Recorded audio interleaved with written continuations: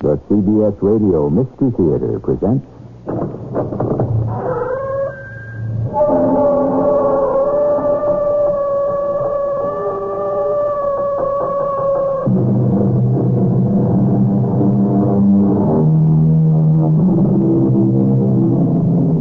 Come in. Welcome. I'm Eugene Marshall. Have you noticed the extraordinary lengths some people will go to gain their way?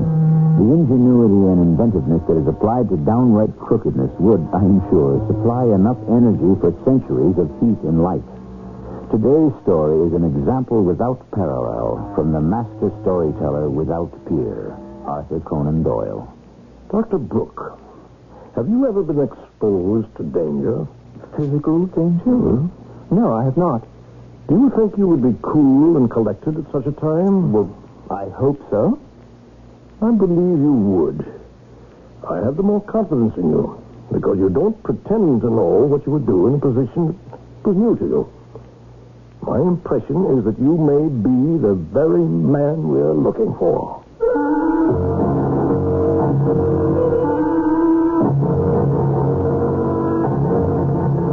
Our mystery drama, Never Answer an Advertisement, is adapted from a story by A. Conan Doyle, especially for the Mystery Theater by James Agate, Jr., and stars Russell Horton and John Beale. I'll be back shortly with Act One.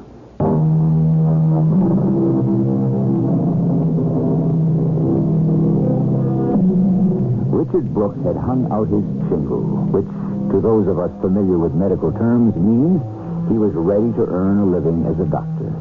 So was young Sarah Brooke, his wife. Sarah had been a nurse at London Hospital where Richard had interned. She was ready to assist her husband to care for whatever patients came to the door. Days, weeks, months went by, but nobody came to the door. Sarah, I simply cannot understand it. Even patients who've been recommended to me by other doctors, where are they? The week before last, you were quite busy, Richard. I was? Well, there was that nice Mr. Trevor and old Mrs. Garland. You haven't forgotten her. 2 weeks ago. 2 patients in 2 weeks. A case of nosebleed from a lady who spent too much time over a hot stove, and a gentleman, a case of poison ivy from weeding in his garden. Oh, my sweet wife, what have I gotten you into? Nothing more than from a doctor who is struggling to get established. Do you think I expected miracles the first year?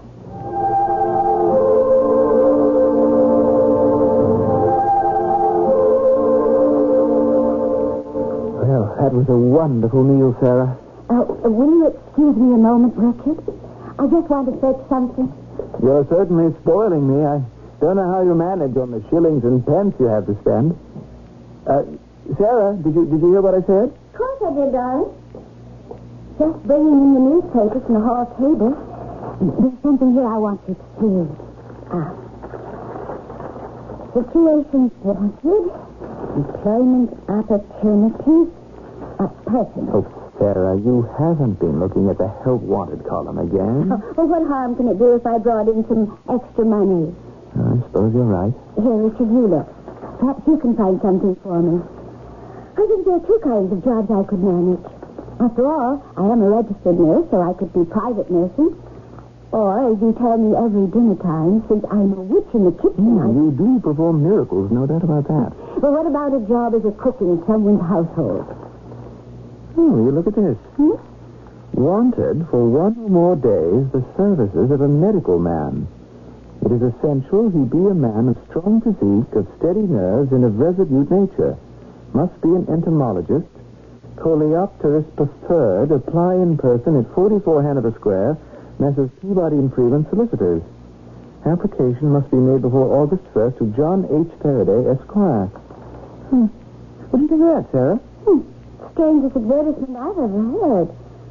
Wanted a combination strong man, doctor, and expert on beetles.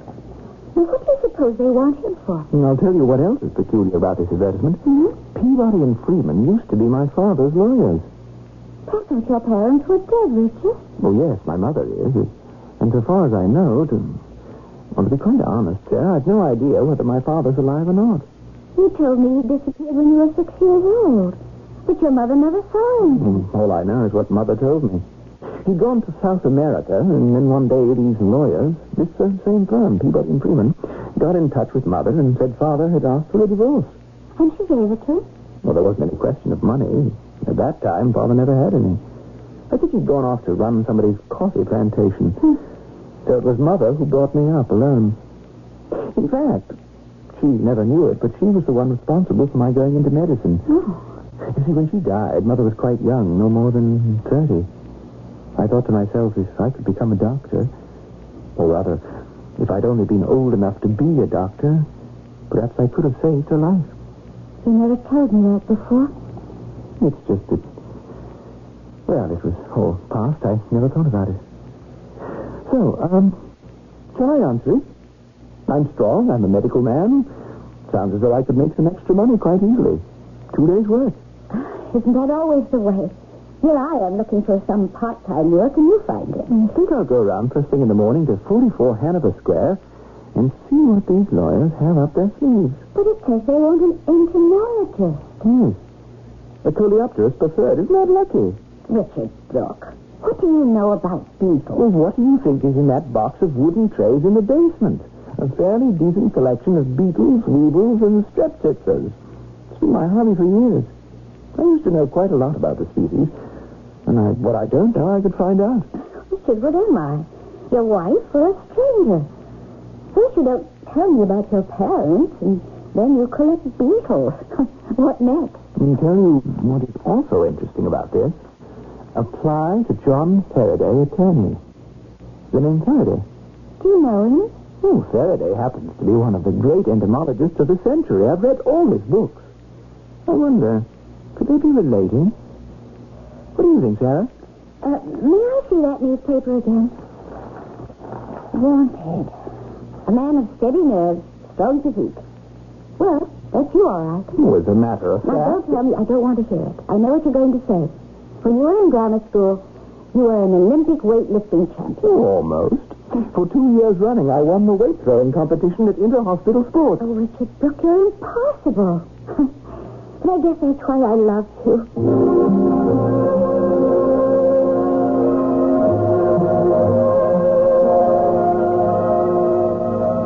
Is Mr. John H. Faraday in? In reference to what, sir, may I ask? An advertisement in the Times. And your name, please? Richard Brooke. Dr. Richard Brooke. I see. May I ask a question? Sir? Is Mr. Faraday the attorney in any way connected with Sir Hugh Faraday, the entomologist? Connected? Oh, forgive me, it's not an unusual name, but it occurred to me that since this advertisement mentions knowledge of insects, perhaps, well, never mind. If you'll be as good as to take a seat, sir, I shall inform Mr. Faraday you're here. I shan't be a moment. Mr. Faraday, Dr. Richard Brooke to see you, sir. Send him in, Hodgkins. Yes, sir. Mr. Faraday will see you now. He will? Right now? Now waiting? Well, thank you. And, Dr. Brooke, you believe you have all the qualifications necessary? Oh, I believe so, Mr. Faraday, but I'm not certain what I shall be called upon to do. Well, you are a powerful young man. Oh, so I should judge from your appearance. No, I think I'm fairly strong. We agree, then. May I ask, Mr. Faraday, why you were kind enough to see me right away? Is it because my name was familiar to you?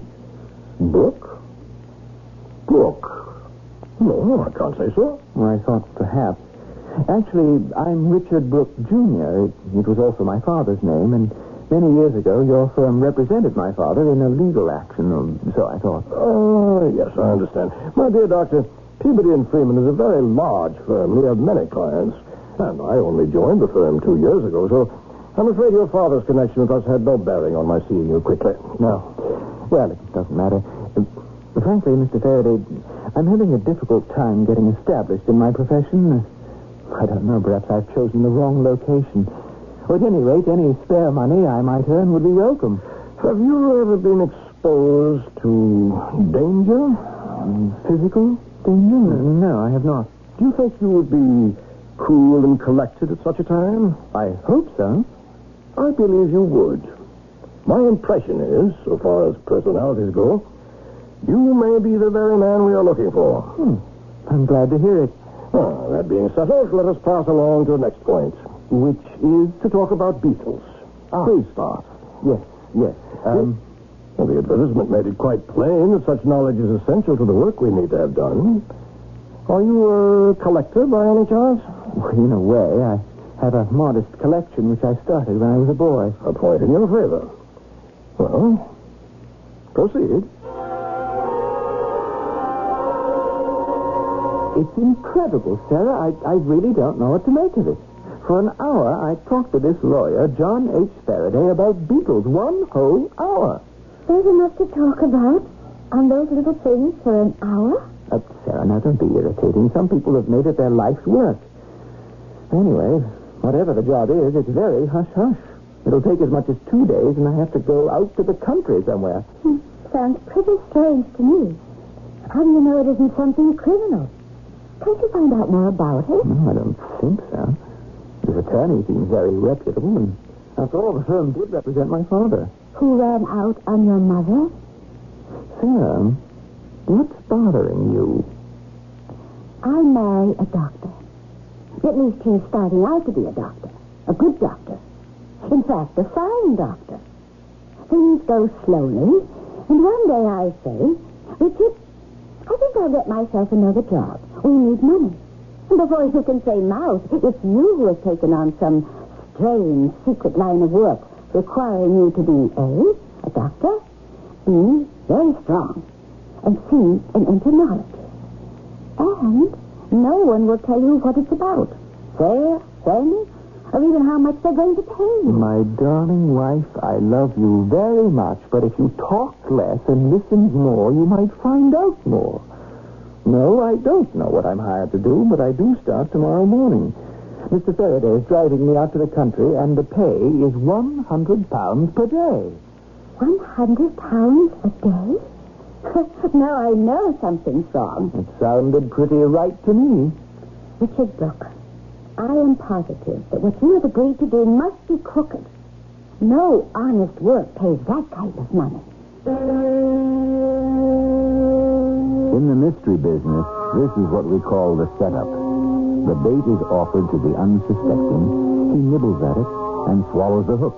And then some unknown manipulating force reels the sucker in. But perhaps young Dr. Brooke is not that kind of a poor fish. We'll find out more when I return shortly with Act 2.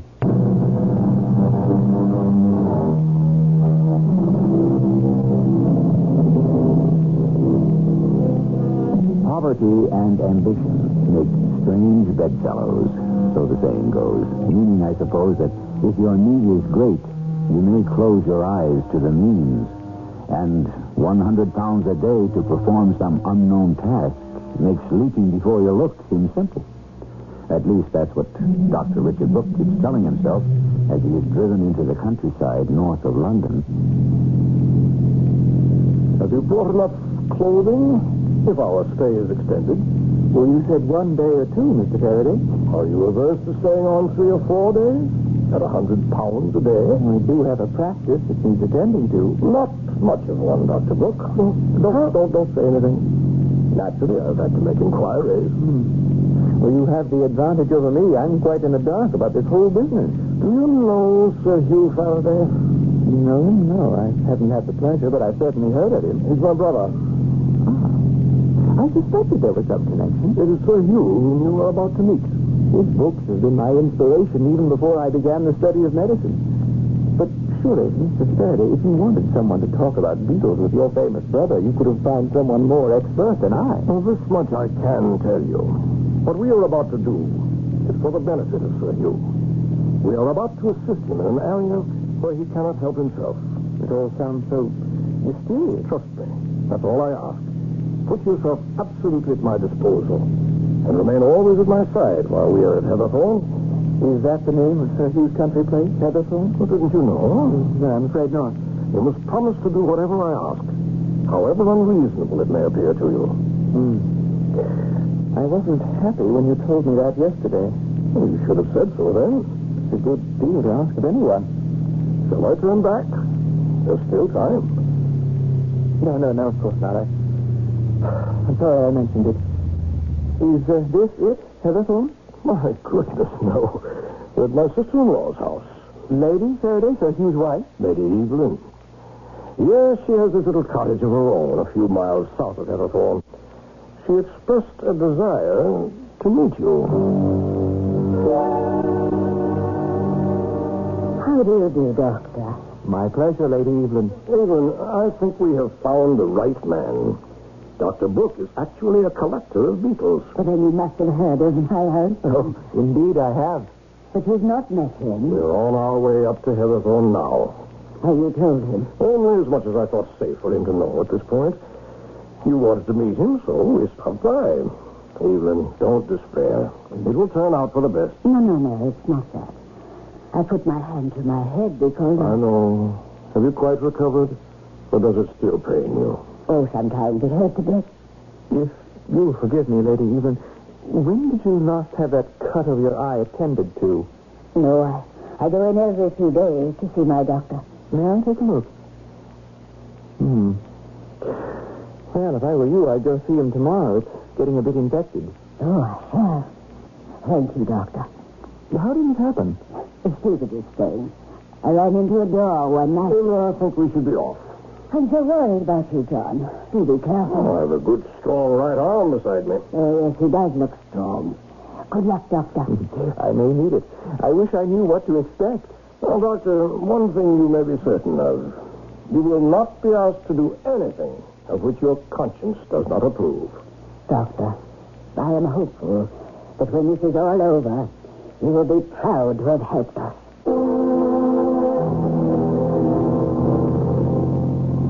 What a wonderful lady your sister-in-law is.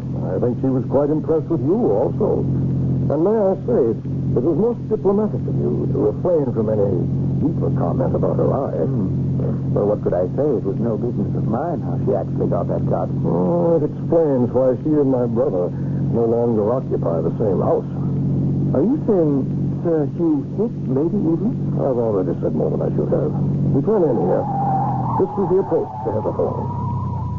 Beautiful. What a mistake. And so hidden away. I might as well be candid. Sir Hugh is rather a queer duck. In fact, we may be seeing him along the road up to the house. He spends a lot of his time outdoors. Oh, is that him? The man with the heavy walking stick? Yes, that's my brother. I'll pull up near him. I'll try to get him to come along with us. And when I get him into the car, please talk beetles all you can. Oh, hello, you. You, John. Who's that in the car with you? May I introduce... This is quite unpardonable, John. An unjustifiable intrusion. Please, Hugh, let me explain. No explanations are necessary or accepted. You know my wishes to be left alone. This is quite inexcusable. But this is Dr. Brooke, who himself is quite an authority on coleoptera. Brooke? I can't say I know the name. Well, Mr. Faraday is quite kind. I would hardly call myself an authority. Well, what do you know about beetles? Why don't we all drive up to the house together? All right. I've walked enough. May I present Dr. Richard Brooke, Hugh? This is a great honor, Sir Hugh. Oh, is it? What have I to make you so respectful? Dr. Brooke, talk beetles. Yes. Well, I'm waiting. What do you know about beetles, Dr. Brooke? Whatever I know, I learned from reading your work, Sir Hugh. Oh, was that a fact? Yes, well, it's a rare thing for me to meet anyone who takes an interest in such matters. Well, I happen to be the first man to describe the true functions of the Elistra. I'm glad you stopped by. Perhaps you'll stay for a meal, eh? John, can you stay the night? Yes. Oh, yes, Doctor. I'm sure I can show you some specimens of my collection that will interest you. Nay, astound you. This is one of the most impressive living rooms I've ever been in. Yes, it is quite baronial, isn't it? Dates back centuries. I believe Heatherthorne was built in 1200s. Oh, that fireplace, like something out of King Arthur's Camelot. Where is Sir Hugh, Mr. Faraday? Does he always disappear like that? He does. Showed us to our rooms and then popped off for his afternoon nap. We'll just make ourselves at home. I'm still not very comfortable in this situation, you understand? You were doing just fine, believe me. I had no idea you were so well-versed in beetle lore. I think my brother was quite taken with your expertise. It's also very different from what I expected. There's heavy locks everywhere. There are heavy doors, bars on the windows. And Sir Hugh going about from room to room, brandishing that enormous walking stick like a club. What is he afraid of? Oh, it's a long story, Doctor. He has a certain kind of complex. I can't explain it. I think you have explained it. His persecution complex, pure and simple. Well, let's not jump to any conclusions. Will you have a drink? Glad to. With some of this red wine, do you? Is a decanter full? By all means. And it's such a gloomy place, see? I was just looking out the window. I thought I saw two men walking together. One had his arm through the others as though he were restraining him. Probably the gardeners. Oh, look there. That woman in a white uniform crossing the path. I don't know what happened. The decanter slipped right out of my hand.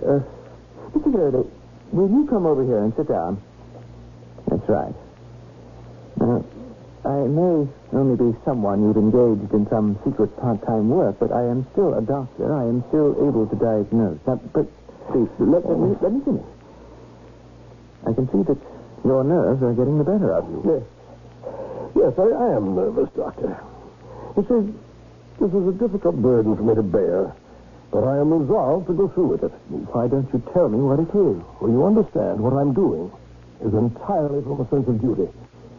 I know that I'm taking quite a risk, and if things should go wrong, I wonder who would mourn me. You talk as if you were about to confront death. Don't say that word. Here he comes. Well. I have you both all to myself, eh, what? Dr. Brooke, you've decided to spend the night then, have you? Delighted to, Sir Hugh. Well, after dinner, I'll bring you a treat. I shall show you what I know to be a collection of the rarest specimens anywhere on the continent. I have a specimen of the sacred beetle which Henri Fabre has immortalized. What do you think of that, eh? Charmed. What's all this mess on the floor here? Glass, wine. Who broke the decanter? John, it wasn't you, was it? You careless fool. I might have known. Dr. Brooke, you see before you a man without honor in his own house. A man who's plagued by a stupid brother. Quick, Mr. Faraday, don't let Sir Hugh fall to the floor. He's fainting.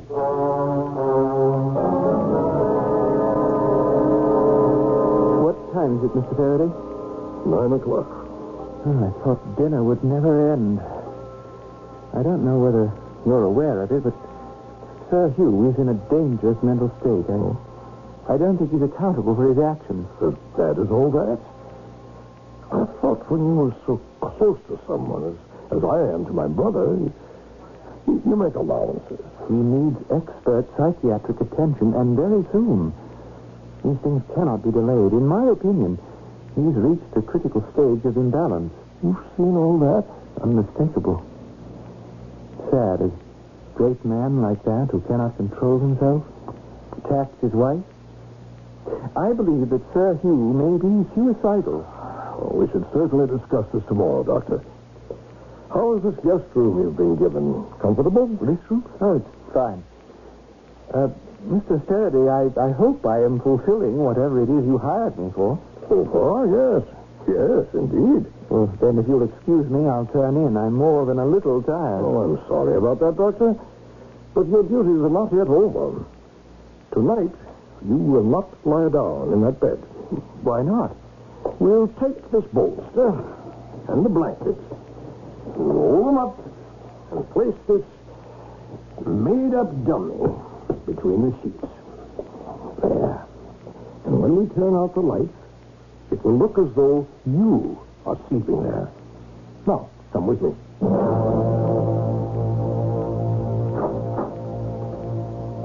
This is the second guest room on the floor, the one I usually occupy. Now, we do the same as in your room. Roll up the bolster and the comforter and simulate my being in this bed. Well, now, what do I do? You remember my interest in your strength. I think tonight you will have good use of it. I want you to hide yourself inside that closet and leave the door open a crack to watch. In the closet all night? No, we should take turns. While one of us keeps watch, the other can stretch out behind this couch. We'll divide the night. I will watch till 11. You will watch till 2. Then you wake me. I'll watch till 5 while you sleep, and so forth. But for heaven's sake, Dr. Brooke, when you're on watch, don't fall asleep. The slightest sound, mind you. Awaken me. All I can make of this is that you expect we shall be attacked. Perhaps I do. Well, in that case, why not block the doors? Perhaps, Dr. Brooke, I want to be attacked.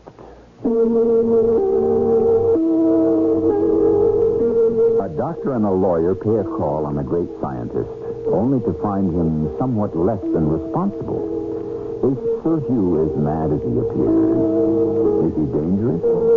Or is this some fantastic game? It could be. We should learn more of the rules of play when I return shortly with Act 3.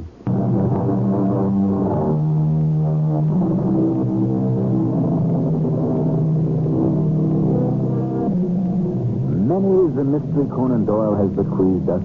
Plots with incredible twists, eccentric characters, frightening locales, and ingenious solutions. None, however, more outlandish than this night spent at Pepperthorn, as Dr. Brooke and Attorney Faraday keep watch. But against what? Faraday, it's 2 in the morning. Huh? Oh. You heard something? Someone trying the door? No, it's 2 o'clock. Oh, good. It's my turn to hide myself in the closet. You keep watch. Hope you can catch 40 winks. I didn't find it so comfortable behind the sofa. I'm not so sure I'll be able to sleep anyway. Can you hear something? Yes. Someone's walking down the hall. They've stopped outside the door. Who is it? Quick, let's get into the closet.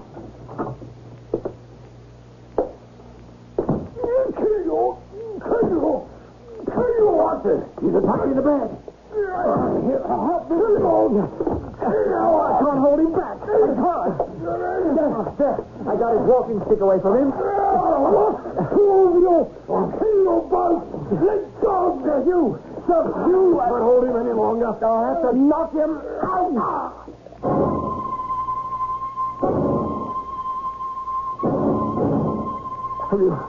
Have you got him tied securely? Yes, I used the sash of his dressing gown. You're all enemies. You come spying on me. I know what you're after. You think I don't know? Evelyn, she's against me, too. Sir Hugh, now, no one is going to hurt you. I don't know what I would have done without you. He was bent on killing me, his own brother. You saw the way he clubbed the bed where he thought I was sleeping. Now, I want you to distract him while I go back to my room and fetch a hypodermic. Keep him talking. Who is that? That young man who just left the room, John. Have you let some stranger into my house? Where's Evelyn? She'll soon set everything to rights. Oh, don't you remember, Hugh? The young doctor who's interested in your research on beetles. Beetles? Yes. What beetles? I won't have the filthy things in the house. Is he settling down? Now, Sir Hugh, I'm just going to pull your sleeve up. There. Now, you're not going to feel this at all, and it'll help you sleep. John tells me Haverthorne is infested with beetles. There we are. Now, Sir Hugh, you'll forgive us if we leave you tied up this way, but it's for your own safety. Faraday, give me a hand. We'll carry Sir Hugh to the bed.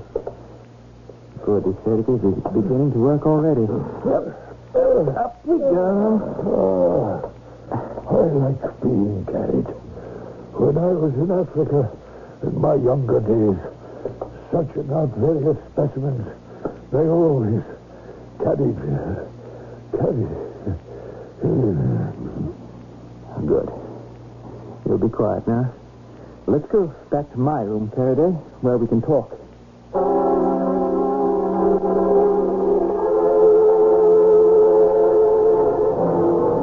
don't believe he came in here. Let's take this rolled-up dummy from the bed and straighten out the room. I may have been next. I'll sit here. What a terrible night. If I may say so, you played a little fast and loose with me. Oh, Doctor, you accepted the terms. It was you who wished to earn £100 a night. Never mind. I'll explain. I'm afraid that the madness that's overcome my brother is due to the way he's lived his life. As a young man, he spent much of it in remote and malarious places. Oh, that wouldn't have much to do with his present condition. It wouldn't?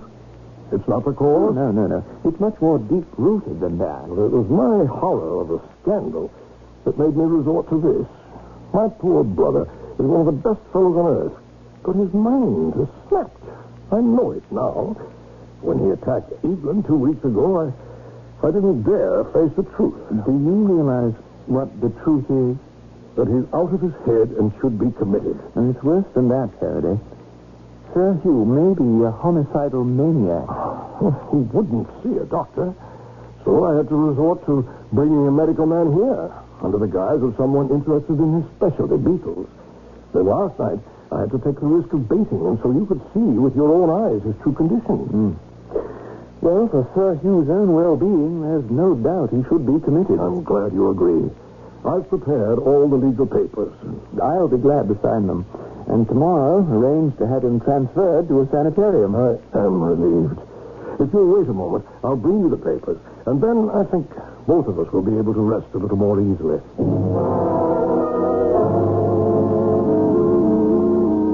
I beg your pardon. These are the offices of Peabody and Freeman. Yes, indeed.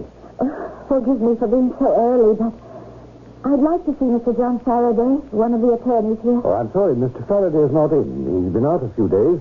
Is there something I can do? It's about my husband, Dr. Richard Brooke. Yes. Do you know him? He had some dealings, I believe, with Mr. Faraday. Well, that's entirely possible, but the attorneys make their own appointments. If you tell me a little more, perhaps I can help. My husband and Mr. Faraday had some business together. They were going somewhere together. That was 2 days ago. My husband has not returned. I don't know what happened to him. It's not like him to disappear, not keep in touch. Let me go into Mr. Faraday's office. Perhaps he's left some notation as to exactly where he is.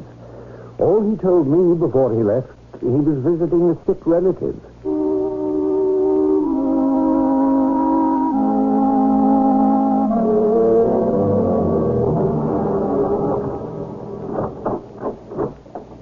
Dr. Brooke. Dr. Brooke, wait up. I have brought you your breakfast. What? Oh, Lady Evelyn, what are you doing here? Your breakfast, Dr. Brooke. Now, you eat all of it. And in a little while, Dr. Hugo will be in to see you. What is this? Where am I? Why am I wearing this straitjacket? For your own safety. You were a little rambunctious last night. Lady Evelyn, is this a joke? What are you doing dressed up in that white uniform? Now, Dr. Brooke, you don't want you to excite yourself. My name is Helen, not Evelyn, and I'm one of the nurses, sir. Nurses? I don't understand. Ooh, my head. That taste in my mouth. Well, I've been drugged. I've got to get out of here. Please try to calm yourself. You only make it worse. I am afraid you can't leave here just yet. What room is this? This isn't where I went to sleep. There are bars on the window. And on the door. Well, if you'll just eat what I've brought you, quietly, everything will be all right. Am I going mad? Do you mean to tell me you are not Lady Evelyn Faraday, the wife of Sir Hugh Faraday? No, indeed. My heavens, no. We didn't meet yesterday at your cottage a few miles south of here? Yesterday you spent the entire day in bed, in this room, sleeping. Only last night you became a bit violent. We have not met before. In your dreams, perhaps, Dr. Brooke. You were admitted here 2 days ago. Now, wait a moment. That cut over your eye, didn't I tell you to have it treated where your husband hit you? Dear me, I have no husband. No, I'm afraid that's the affectionate mark of one of our inmates.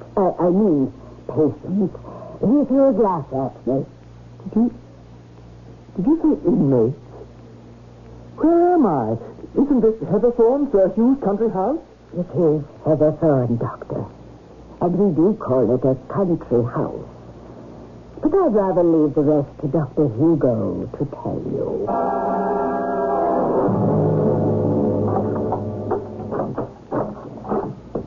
Well, sir, how are we today? I demand to know what this is all about, Sir Hugh. I'm Dr. Hugo. Now, young man, you have nothing to be concerned about. You're in good hands. Where am I? In a sanitarium. Didn't you know? How did I get here? A doctor and an attorney, yours, I believe, brought you here. What are the names? The attorney's name is, let me see, I have it on the commitment papers here. Ah, yes, John H. Faraday. And the doctor? Dr. Richard Brooke. What is this game you're playing? You know full well, Sir Hugh, I am Dr. Richard Brooke. You've been calling yourself by that name since you were brought here. And many of our patients imagine they are the very doctors who attend them. And frankly, if you wish to call yourself Dr. Brooke, I have no objection. Do you realize that keeping me here in a straitjacket is out-and-out kidnapping? No one would believe that. You were brought here by a doctor and a lawyer for treatment. There's nothing to worry about. Your memory has failed you a bit. I don't expect you to remember attacking me last night either. Oh, this is incredible. Oh, do you? When I came into your room to check you, you attacked me. Fortunately, we were able to restrain you in that jacket. How long am I being kept here? How long? That really depends on you, sir. I'd like to know what your name is. Why, of all the people in the world, would anyone go to such lengths to keep me a prisoner? If you think I don't remember how I got here and why, and who you and Mr. Faraday pretended to be, you are much mistaken. It's laughable. I am not insane, nor will you be able to drive me insane.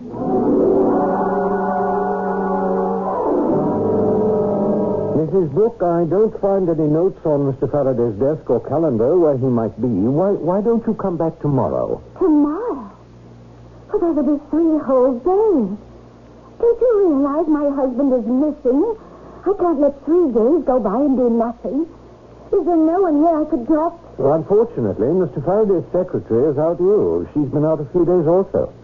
Well, can I reach her at home? What is her name? Well, I don't think we can give out that information. But I must know. I'm going into Mr. Faraday's office myself. No, you can't go in there. Well, Hugo, how's our patient? So far, so good, John. But we can't keep him here forever. We'll need time. Helen, how does he act with you? Indignant. We've got to keep him quiet. The only way is to go on sedating him. He laughed at me, kept calling me Sir Hugh.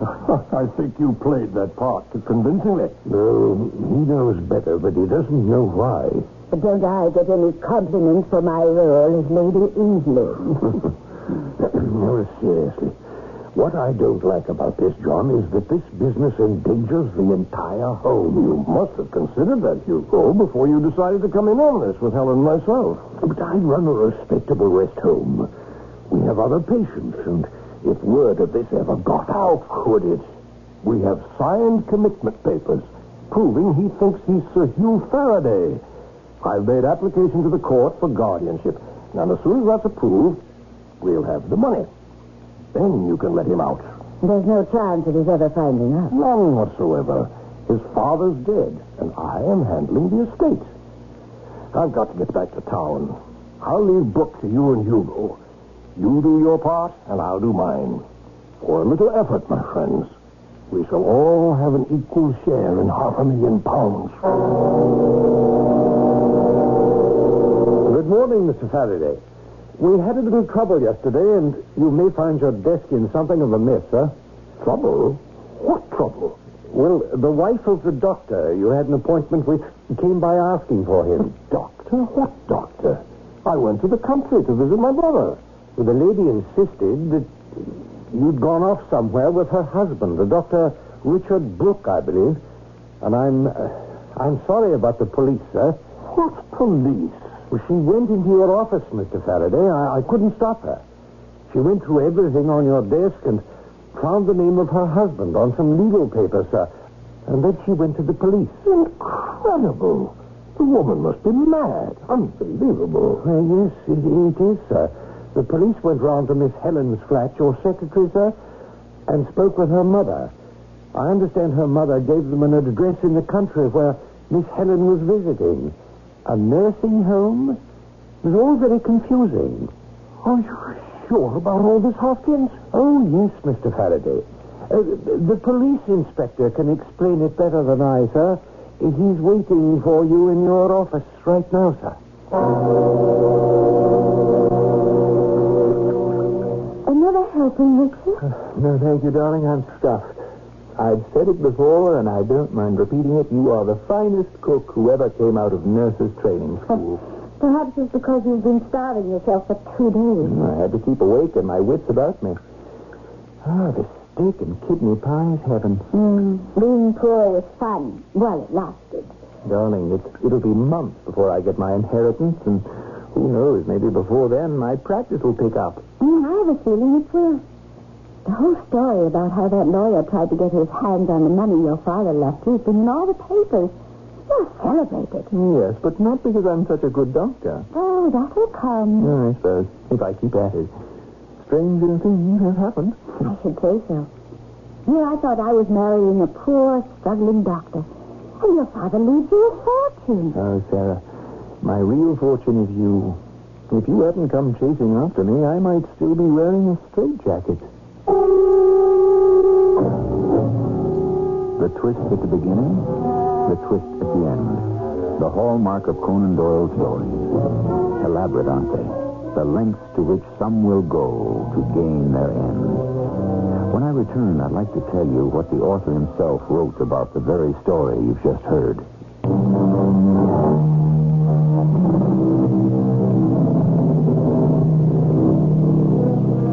Arthur Conan Doyle tells us that these stories concerned with the grotesque behavior of his characters should be read aloud around a flickering fire on a chilly night. Of course, Sir Arthur had no idea that through radio you don't need a particular season, time, or place. But to quote him, he goes on, "If this story gives pleasure to anyone at any time or place, I shall be well satisfied." I think he should be. I think he is. Our cast included Russell Horton, John Beale, E.G. Justice, and Court Benson. The entire production was under the direction of Hyman Brown. This is E.G. Marshall inviting you to return to our Mystery Theater for another adventure in the macabre. Until next time, pleasant dreams.